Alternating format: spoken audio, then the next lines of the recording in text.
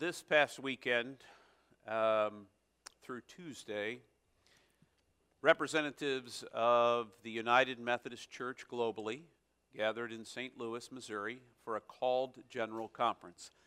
If you don't know what a called general conference is, we have a fixed one every 4 years, and a called general conference is we have a special purpose. We want to get together. We got to figure some things out. So they gathered 864 delegates from around the world. Now, unlike some reporting you'll read, they were not all clergy. They were half and half. Half lay people, just like you, half clergy people, supposedly just like me. And they gathered in that space, and they spent 3 days discerning. At least we'd like to believe they were discerning. And I will, they prayed a lot. They actually had an extra day. Saturday, the day before General Conference began, they gathered in St. Louis for prayer. Now, unfortunately, I've seen pictures of the floor of General Conference on the day of prayer. It was pretty empty. They were pretty full on Sunday, the day of meeting, Monday, the day of meeting, Tuesday, the day of meeting, but not so much on the whole prayer day, which, whatever. Maybe you can pray anytime and anywhere you are. So we all know that. You don't have to be in this space to pray, and you didn't have to be in the Coliseum to pray, or whatever. So they gathered, and it came down really to two plans. One was the minority plan. There were 5 plans before them, and if you look at all of the resolutions, there were something like, 18 plans that could possibly have been before them. 3 plans were originally proposed. Then there were 2 more plans that came forward. And anytime you got to decide between 5 things, let's just be honest with each other, it's messy. It's just messy. So it came down to 2 plans. One was called the One Church Plan, and one was called the Traditional Plan. The One Church Plan said, in your context, you be you, as long as you proclaim the good news of Jesus. And the Traditional Plan said, we need to shore up and understand completely who we are. We have said since 1972 in the Book of Discipline that homosexuality is incompatible with Christian teaching and doctrine, and we have to decide whether we're going to really enforce that or whether we're going to walk away from that. The One Church Plan said you can enforce it if you feel like that's what really God is saying, and you can not enforce it if you don't. And every individual and every church and every pastor and every bishop and every conference can choose. The Traditional Plan said nobody can choose, and by the way, we want to make sure that there are some clear repercussions if you don't take this seriously. And the clear repercussions are if you're a clergy person and you perform a same-sex marriage, as some of my sisters and brothers in other conferences and in this conference have done, you will be suspended for 1 year without pay the first time. And second time, we will take your orders. If a church allows that, I don't know what the repercussions are. I guess it's how big you are and how much money you give them. That's not what it said. I'm sorry. That was snarky. I was supposed to be loving. I'm taking a step back, breathing again, being present. So in the end, we chose by a margin of 53% to 47% the One Church Plan, not the One Church Plan, the Traditional Plan.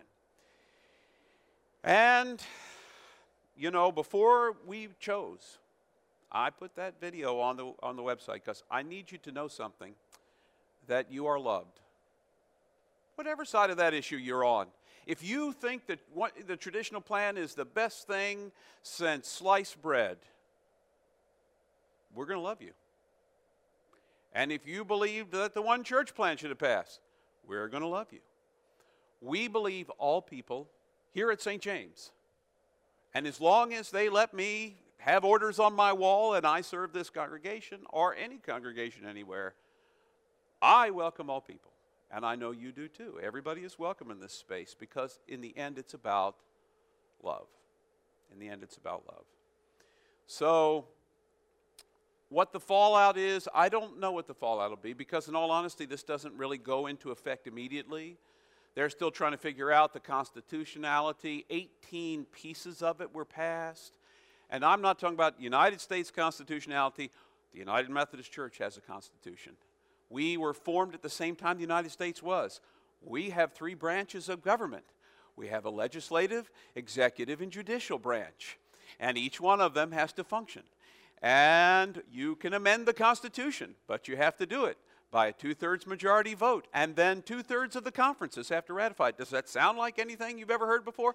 The U.S. Constitution, we modeled right after it. That's the United Methodist Church.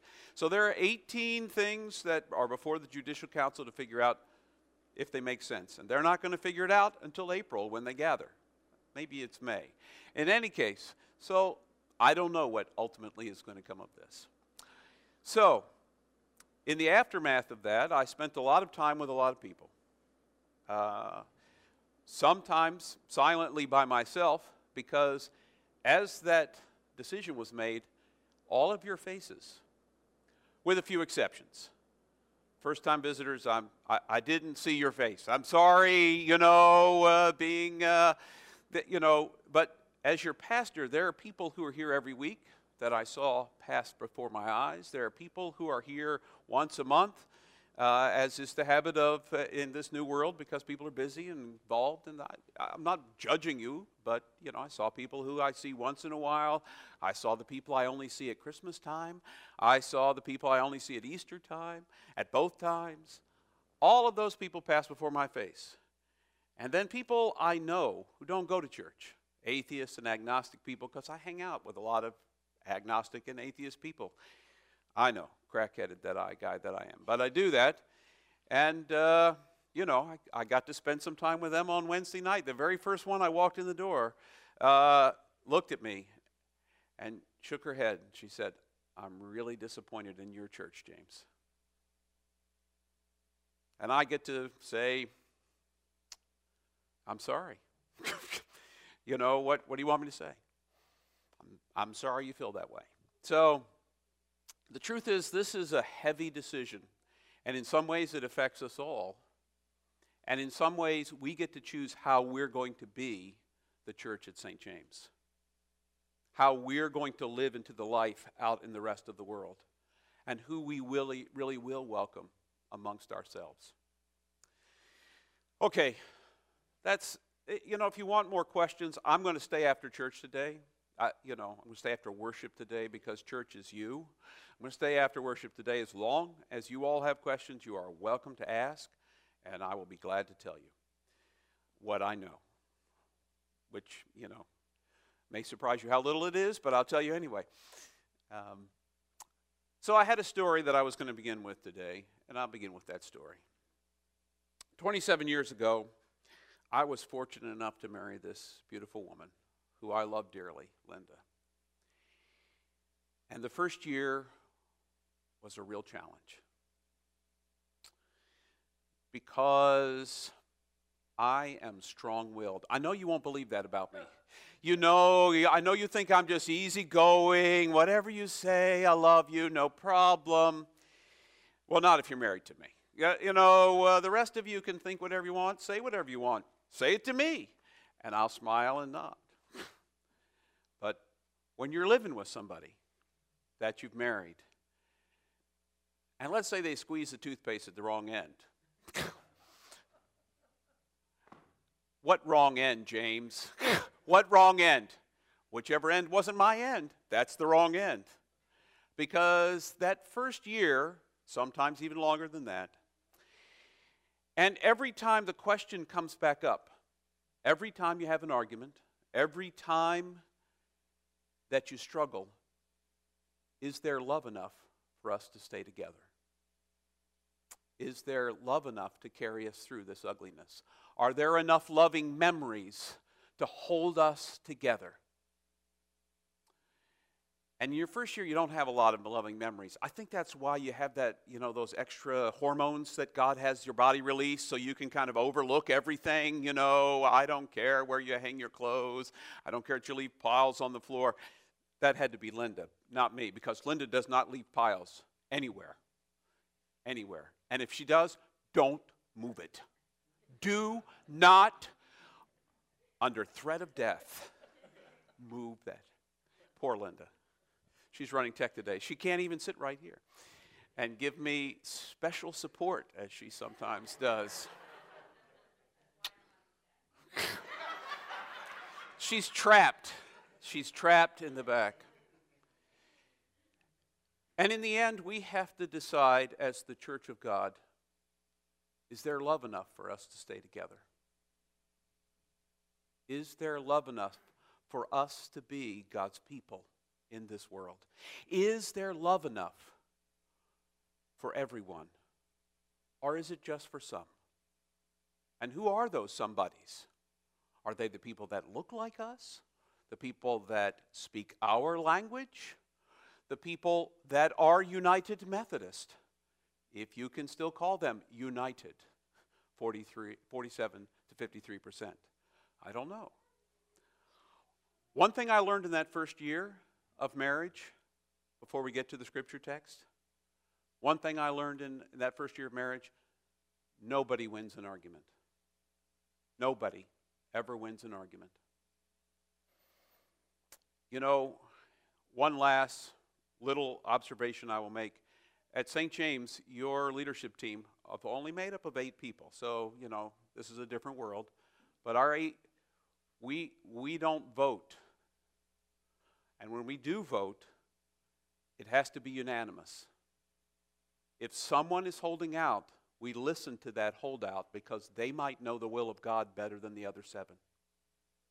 We listen, and we hold off making a decision because we feel like maybe they've got something. And that's the way we make a decision. But I want to share with you a text you've probably heard, and unfortunately, the place you mostly hear this text is at weddings. No, you know, that's Psalm 23. We should hear that more often too. That's at funerals, Marge. You know, 1 Corinthians 13. I have read that at more weddings, and I've done somewhere in the neighborhood at this point in my ministry. I've been under appointment for 31 years. So I think I've done somewhere in the neighborhood of 500 weddings. Some have taken, some have not. You know, more and more of them are not. If you give them enough time, you know, it's a challenge. But that's neither here nor there. At more than I care to remember, we have read 1 Corinthians 13, particularly 4 through 7. But I want you to hear the words again from 1 Corinthians 13. If I speak in the tongues of human beings and of angels, but I don't have love, I'm a clanging gong or a clashing cymbal. I'm noise. I'm noise. If I don't have love, I'm noise. No matter how beautiful my voice is, no matter how wonderful the singers sing, if they don't sing with the love of God, it's noise. If I speak beautiful words and they're spoken from hate, it's noise. If I have the gift of prophecy, and in the Bible, just so you know, prophecy is preaching. It's not predicting the future. If I have the gift of prophecy, and I know all the mysteries and everything else, I know everything. And if I have such great faith that I can move mountains, but I don't have love, I'm nothing. All the big gifts, the ones everybody can see, the preaching. Who gets to stand up every week and talk to you all? Well, you know, important people apparently. You know, and you can begin to feel self-important. I can speak from personal experience.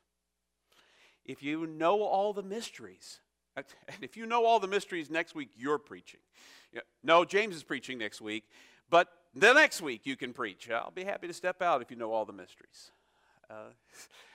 Maybe James knows all the mysteries. Maybe I'm going to step aside, start next week. But,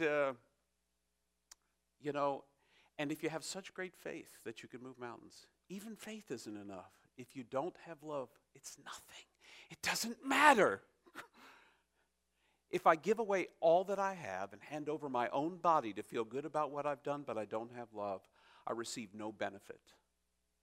whatsoever. Now here's the part you'll be familiar with. Love is patient. It waits. It waits out the other person. It realizes it takes time. It takes time for people to come to see eye to eye, and you'll wait each other out. Love is kind. Gentle with the other person. It isn't jealous. You know, if the other one looks better than you, great. If the other one doesn't, they feel the same way about you, great. It isn't jealous. It doesn't brag. I won. Look, I got the 53%. It doesn't brag. It isn't arrogant. I'm still working on that. I'm still working on that. Assuming that I know everything and that I'm always right. It isn't rude. Now you see, if you listen to these words, and I'm going to continue, but if you listen to these words and you measure your love against them, you recognize you haven't quite gotten there yet. But let me tell you what, God already has. God is patient with you long before you're willing to even say yes. God is kind with you long before you ever learn to be kind to yourself, let alone to anybody else. God isn't jealous of your successes. If you really want to know, God may be the biggest failure in the universe. Came in person to tell us what it was all about, and we killed him. Killed him. Maybe you win by losing. I don't know. So we got to arrogant. It isn't rude. It doesn't demand its own way. I don't care which end. We don't use the same toothpaste anymore. I like the Princess toothpaste. I really like the Princess toothpaste. I like it when there's a picture of the Disney princesses, and I like the wonderful bubblegum flavor that it comes in. And Linda likes Tom's Natural. I like all those artificial colors. They make my life. I want to squeeze that pinkness out on my little cute little SpongeBob SquarePants toothbrush, and I want to brush my teeth. So we don't even argue about who squeezes the tooth. Don't you touch my toothpaste. But as long as I don't care where you squeeze it anymore. Love, it doesn't demand its own way.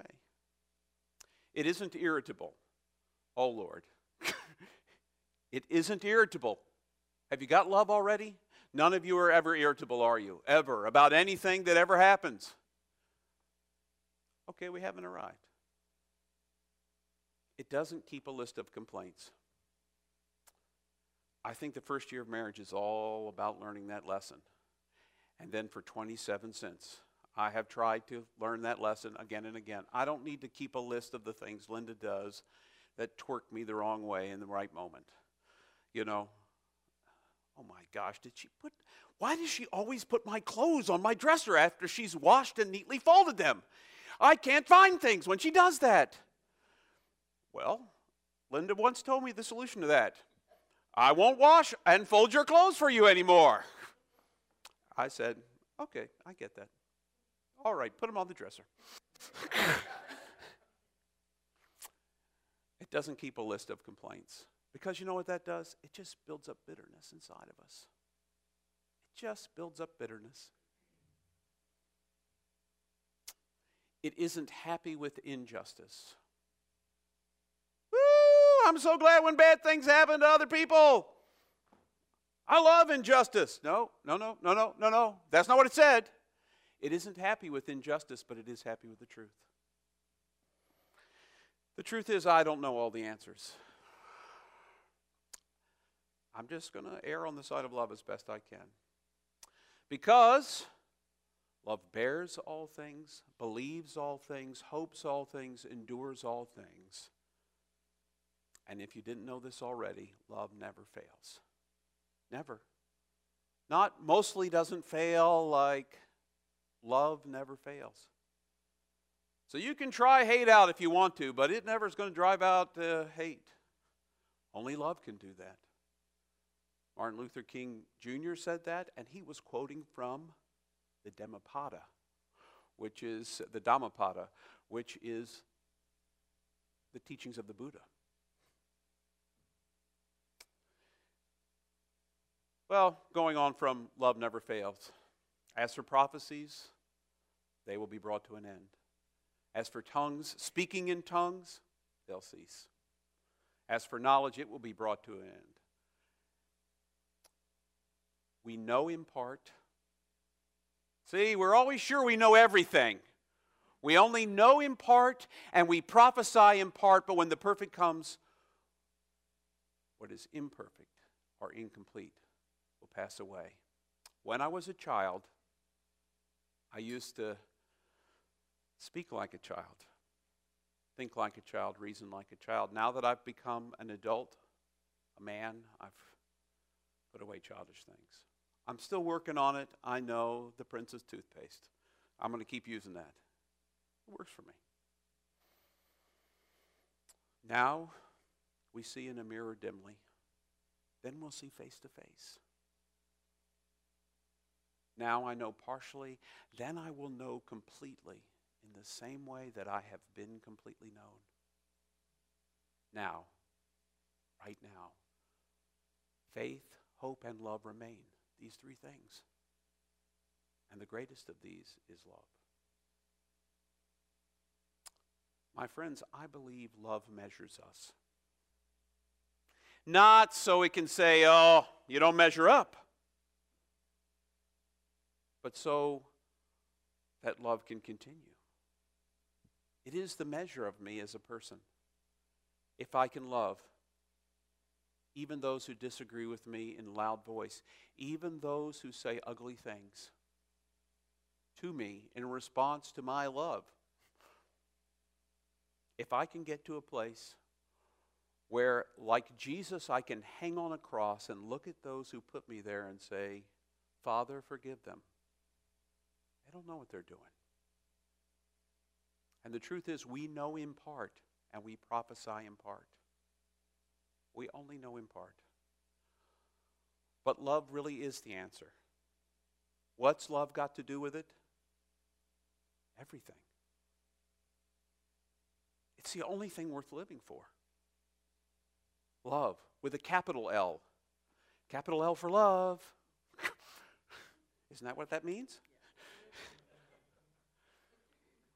If you've ever watched Dodgeball, you know my reference there. But in any case, L for love.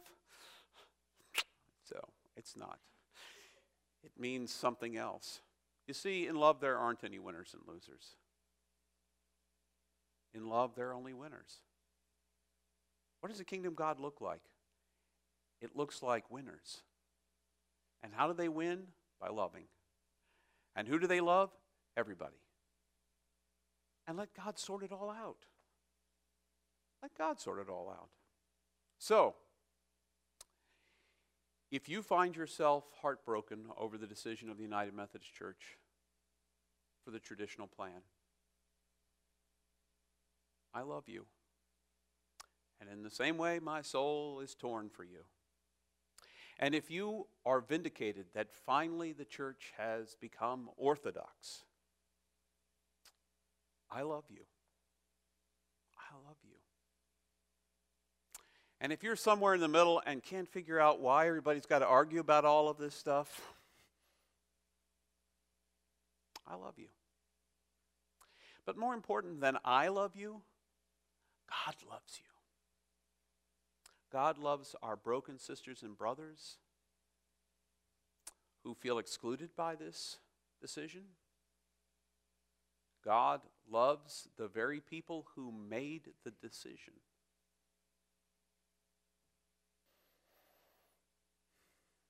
God loves us all and would love it if we could just learn to love each other. Beloved, let us love one another because love is of God. And the one that loves knows God and remains in God, and God loves them. If we don't know absolute unconditional love, then we don't know God. If you say you love God and you hate your brother, It's a lie. The loving God part. Hating your brother, I'm sure, is perfectly true for you. But the love your God part is a lie. So I'm going to err with lying. I'm going to err with loving. I'm probably going to err with lying too. Oh my gosh. But I felt like I couldn't face you all this morning unless I talked about how we're going to measure ministry at St. James. As a local United Methodist Church, we're going to love, and that's all we're going to do. And if our ministry isn't loving, we're going to stop doing that thing that's not loving anymore. If feeding our neighbors is loving, we're going to keep doing it. If fixing people's houses is loving, we're going to do it. If having a big yard sale in the neighborhood is unloving, we're not going to do it anymore. If the bounce house is dangerous, we're going to try it anyway because we love to bounce. As long as it's loving, it's all about love. It's all about love. You see, I decided this week something important for me. I'm going to love more and I'm going to love better. I'm going to love you more and I'm going to love you better. And everyone I meet, everywhere I go, I'm going to love more and I'm going to love better.